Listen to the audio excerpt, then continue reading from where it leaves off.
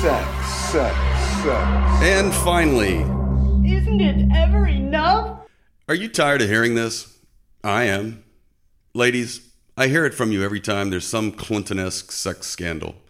Tiger Woods, Charlie Sheen, Jesse James, Arnold Schwarzenegger, and most recently, Anthony Weiner. Isn't it enough that these guys already had beautiful wives that millions of women adored and millions of men wanted to be with? The short answer, ladies, is no. The long answer is yes. More on that in a minute, but first, let's just get the cold, hard facts out of the way.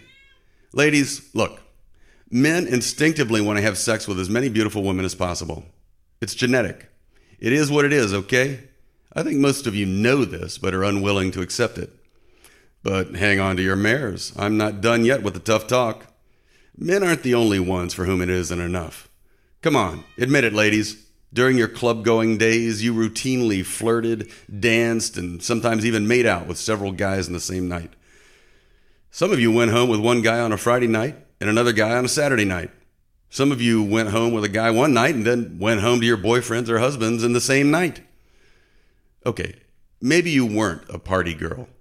Even still, some of you good girls in happy, committed relationships have gotten carried away in the moment with a hot guy.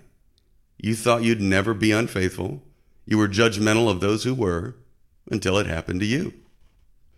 Some of you willfully cast discretion aside for a fling, out of revenge or just plain boredom. I have a female friend whom I've known for many years.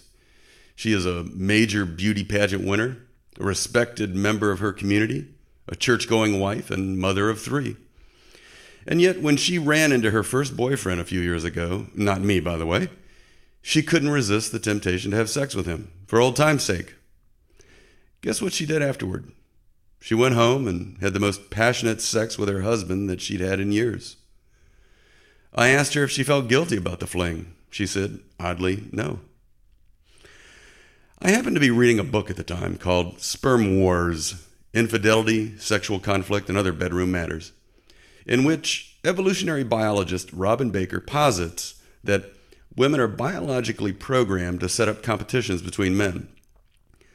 These often take the form of jealous rivalries amongst suitors, but they also take place in the uterus. And what queen doesn't relish a good joust, both in and out of the womb? According to Baker, women are more prone to affairs when they are ovulating. They are instinctively driven during these fertile periods to acquire seed from the most dominant farmers in their vicinity. The farmers they married probably had the best tractors available at the time, but maybe, let's say, those farmers haven't properly maintained their equipment, and several other farmers nearby now have better tractors. As a result, Baker says, 10% of our fathers are not who we think they are. Think about that.